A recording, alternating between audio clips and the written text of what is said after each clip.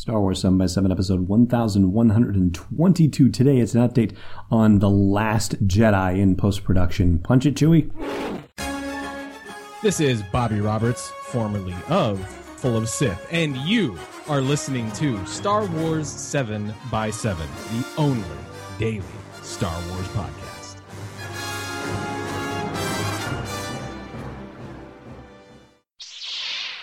Hey, Rebel Rouser. Welcome to Star Wars 7 by 7. I'm your host, Alan Voivod, and if you hear anything slightly different in the acoustics this time around, it is because I am on the road once again. This time I am coming at you from West Yarmouth, Massachusetts. I am on Cape Cod with the extended family for the annual vacation where dozens of cousins get together, and this is first and second cousins and whatnot, and all enjoy each other's company, so the extended family gets to play together, which is really fun and amazing, and it's awesome to be welcomed into this huge family. This is my wife's family that's here. And yeah, I've been a part of this for, oh gosh, I think the first time I came down here was 1999 for a vacation on the Cape with a bunch of these folks. And it's wonderful. It's absolutely wonderful. It is a beautiful part of the world. And if you ever have the opportunity to find yourself here, then I highly recommend you take advantage of the opportunity. And all this week, I'll be coming at you from West Yarmouth, Massachusetts with the podcast here. Today, we're going to be talking about The Last Jedi and what's been going on with it. Since the last time we talked, we are 138 days out from the release date of December 15th. Yeah, that one's not moving either. They've got that one locked in even tighter than the Han Solo movie has their May 25th date locked in. And, you know, Rian Johnson had made some comments at D23 that made it sound like the movie was pretty much locked, but it's not exactly locked. He actually sent a photo out. This was actually on Instagram. He posted a photo where he's working on audio mix stuff, or he and the folks that do that sort of thing are working on audio mix stuff now. So, not totally locked, as it turns out. And as I was talking about yesterday with the Han Solo movie and The Last Jedi and comparing the two, and if you had to enforce secrecy rules, which one would get the harsher secrecy rules? And of course it would be The Last Jedi.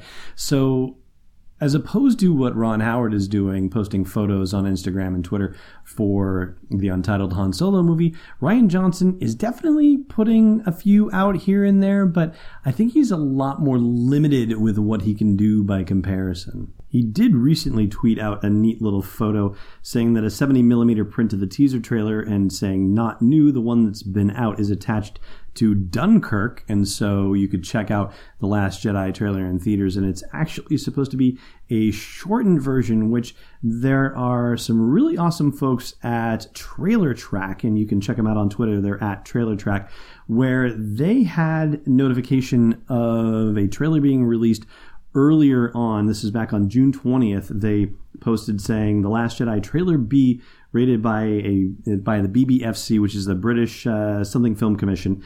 They say they believe it's a shortened minute 30 version of the previously released trailer.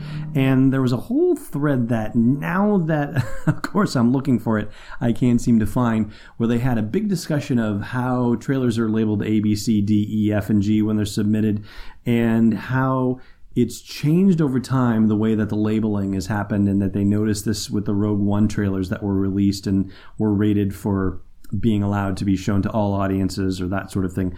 That B didn't necessarily mean a second trailer, that, you know, A might have been the first trailer, but B and C might be shortened versions of that first trailer, and then D might actually be the second trailer, etc., etc. So Trailer Track seems to have called this one, that the trailer that they were looking at having been uploaded as trailer B to the classification board is definitely not the new trailer. And so they are saying, at least they said back in June, that they expect the next Star Wars The Last Jedi trailer to not be shorter than the teaser and to land late summer at the earliest, if not October. So that meshes well with what I've been saying, especially considering what we saw with Rogue One, where we got a full trailer in August and then we got another trailer in October. So that would match up as well. I did see something suggesting that there's no need for Star Wars to ramp up the publicity machine necessarily until October, for all intents and purposes. But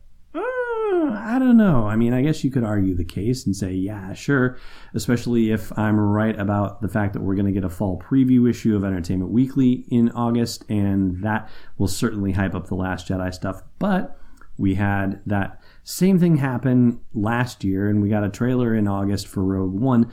Although Entertainment Weekly did cover Rogue One in their fall movie preview, it was not the cover story. That actually went to Fantastic Beasts and Where to Find Them. So it seems like the big thing that's happening right now is a tweaking of the audio mix for The Last Jedi.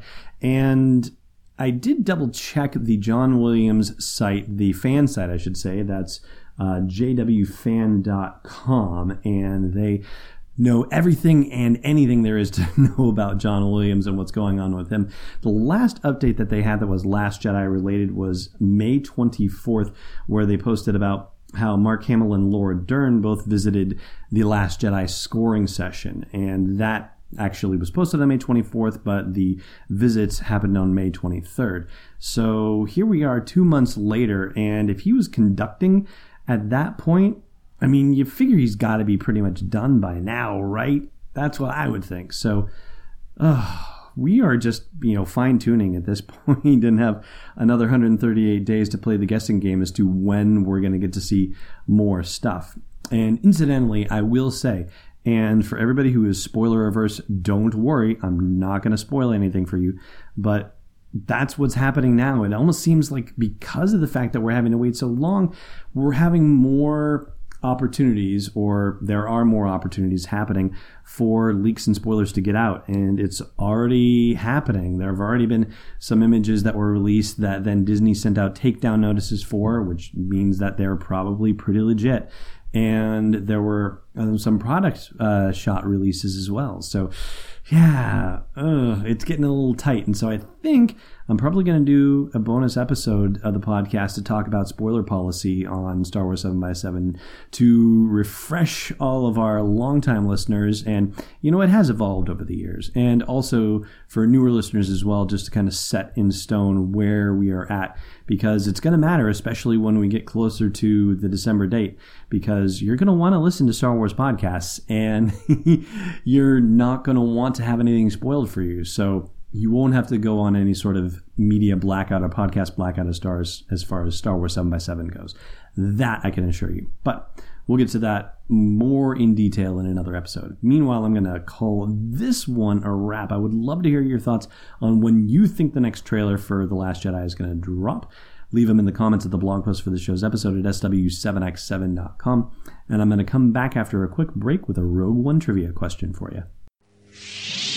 Hey, Rebel Rouser. The Last Jedi is coming out in theaters in December, and so it's time for you to brush up on your knowledge of The Force Awakens. Luckily, I've got the thing for you. It's the unofficial Star Wars The Force Awakens trivia book. It's available on Amazon right now. Just go to sw7x7.com/TFA to get right there. And inside you'll find more than 501 galaxy-spanning questions and answers about The Force Awakens. Again, it's the unofficial Star Wars The Force Awakens trivia book, sw7x7.com/TFA. Welcome back. Last time I asked you who gave Cassian Andor different orders from the ones he received from Mon Mothma, and that was General Draven.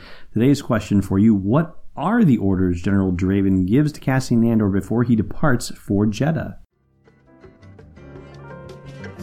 Thanks for listening to another episode of Star Wars 7x7. And hey, before you go blasting your way out of Mos Eisley, check out SW7x7.com for show notes, links, photos, videos, and more.